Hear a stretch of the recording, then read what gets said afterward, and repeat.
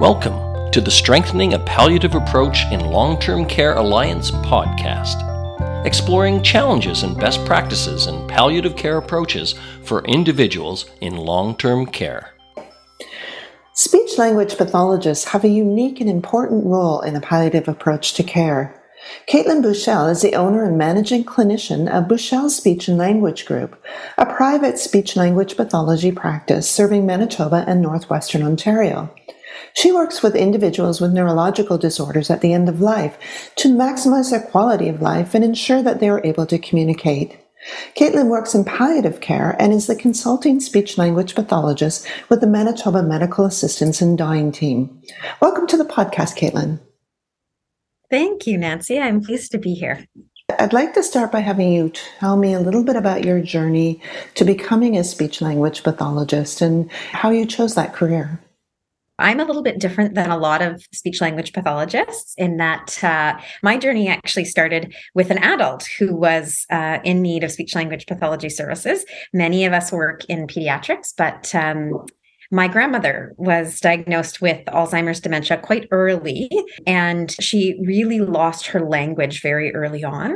It was seeing that progression and the impact that had on my grandmother's quality of life and specifically her ability to maintain relationships with the people in her life. Well, my grandfather really struggled because he tended to communicate in a very traditional way. And so the idea that you might communicate just by sitting and holding hands, that wouldn't have even occurred to him. And so watching that struggle motivated me to want to work in the field of speech language pathology. But I was also curious and had sort of a personal connection to this other part of speech language pathology at the end of life. Tell me, what does a speech language pathologist do in, for example, a long-term care home? I like to often break down the role of the speech language pathologist into sort of two main categories. So the first being swallowing and the other being communication.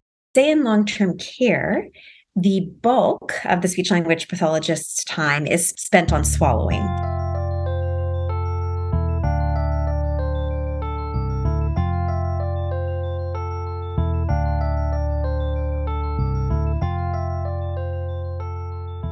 In long-term care, and certainly in palliative care, the focus is certainly on keeping people safe. But the other piece is quality of life. And so there's a real focus on managing risk and balancing that with maintaining quality of life. With swallowing, we'll be looking to modify the texture of their diet. We're going to be looking to, for example, have a minced diet where the texture of the food is easier to manage. So that tends to be how we manage swallowing in personal care and towards end of life, where we're really focused on comfort. Does someone have a clean mouth? Do they have a moist mouth? Because man, a dry mouth feels gross. Yeah. And on the other side of things, it actually makes communicating quite difficult. So, there's really that overlap there. And then, yes, we look at this other area of communications. There's certainly that piece around supporting individuals with communication supports, whether that be assistive technology, whether that be low tech, whether that be something like supported conversation, where you're providing these communication supports, whether they be pictures, writing down key words, to help an individual to communicate and as much as possible to participate in decision-making for their own care. They do have a capacity to participate in many discussions, but their communication challenges preclude that without some of these supports. So that's certainly a role that I think is very important. And a lot of what I do in my work in medical assistance in dying, whether that be in a personal care home, whether that be in a palliative care unit or at home receiving palliation, that they can communicate their daily needs and wants. Is there someone really important that you feel like you need to talk to? Are there affairs you really want to get in order? Can you not stand the current show on the television and you want it changed? So certainly those are really, that's a really critical piece. This ability to maintain relationships.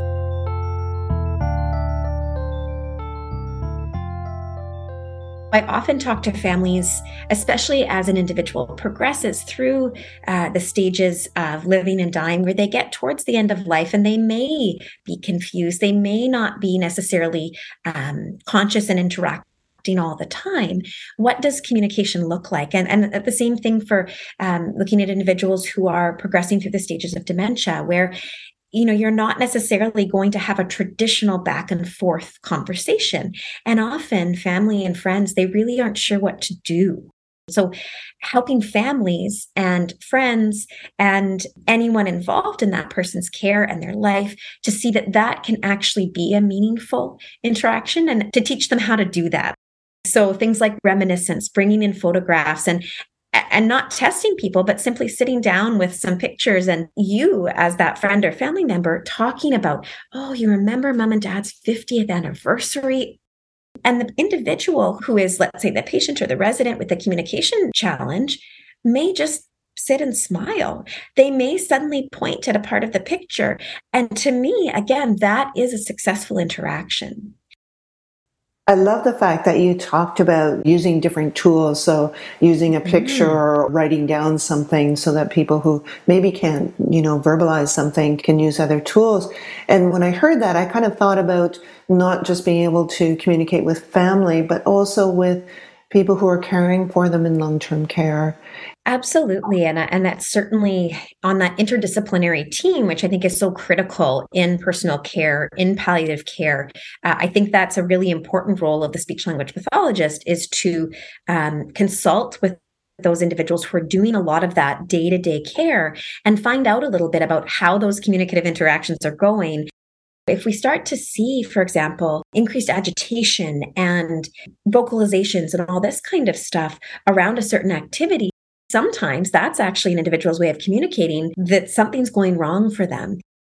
Just helping that person to understand what they're feeling and what it means can be really, really effective. Photos of things that they might be able to expect in daily routines. There's often sort of a traditional communication board, things that people might often ask about: hungry, thirsty, more, hot, cold, pain, all those types of things. Those can be useful.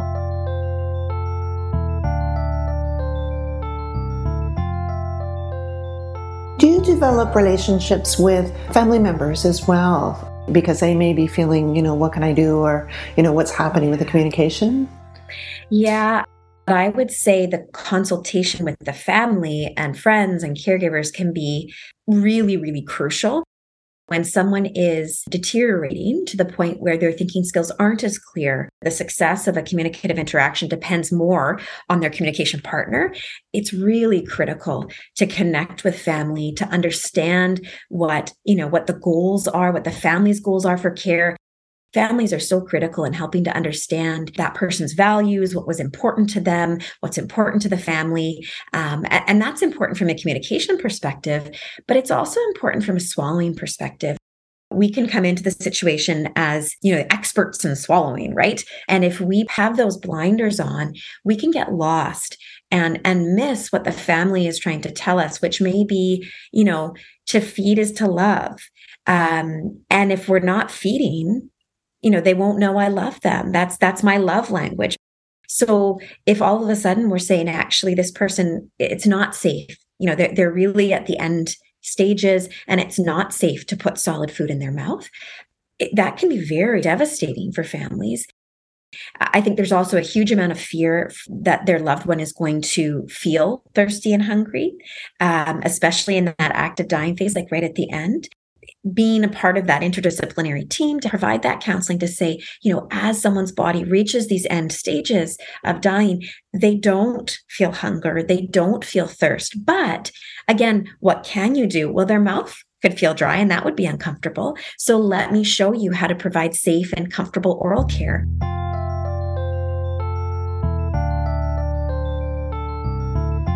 Can you talk a little bit about artificial nutrition? I know that sometimes people ask for that as an alternative. First, can you explain what artificial nutrition is? And then what are the pros and cons? There are different types of artificial nutrition. There's feeding tubes that go into someone's nose. There's a feeding tube that can be placed in someone's stomach or into the intestines. And then there's feeding that can happen through an intravenous. There's just so many challenges there in terms of these populations, in terms of risk of aspiration, confusion and agitation, sort of ripping the tube out.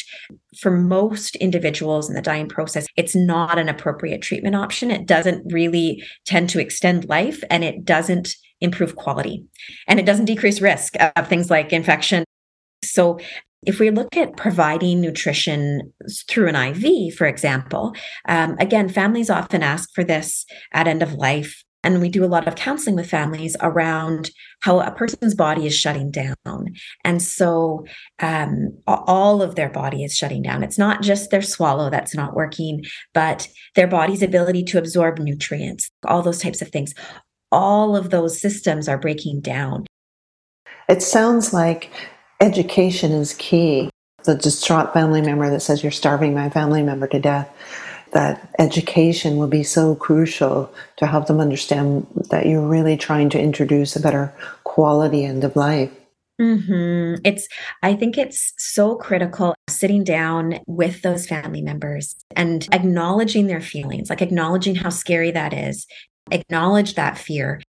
If you can somehow eke out that extra 5 minutes to sit down, look that person in the eye, explain a little bit about how swallowing works, how dying works, why, that's a valid fear, but why, as it turns out, it's not the case. I found that to be very powerful to say to families, but you can do this. This is a way you can communicate. This has meaning. Oral care can be really meaningful. Also, what's their favorite music? Bring it in, sit, play it, hold their hand. Finding ways to help that family member connect with their loved one and feel like they are providing care to them in a way that's meaningful. I think that can go a long way in terms of supporting that family and that individual, that patient or that resident in a positive relationship at the end of life. I think it's just such a critical role of a speech language pathologist.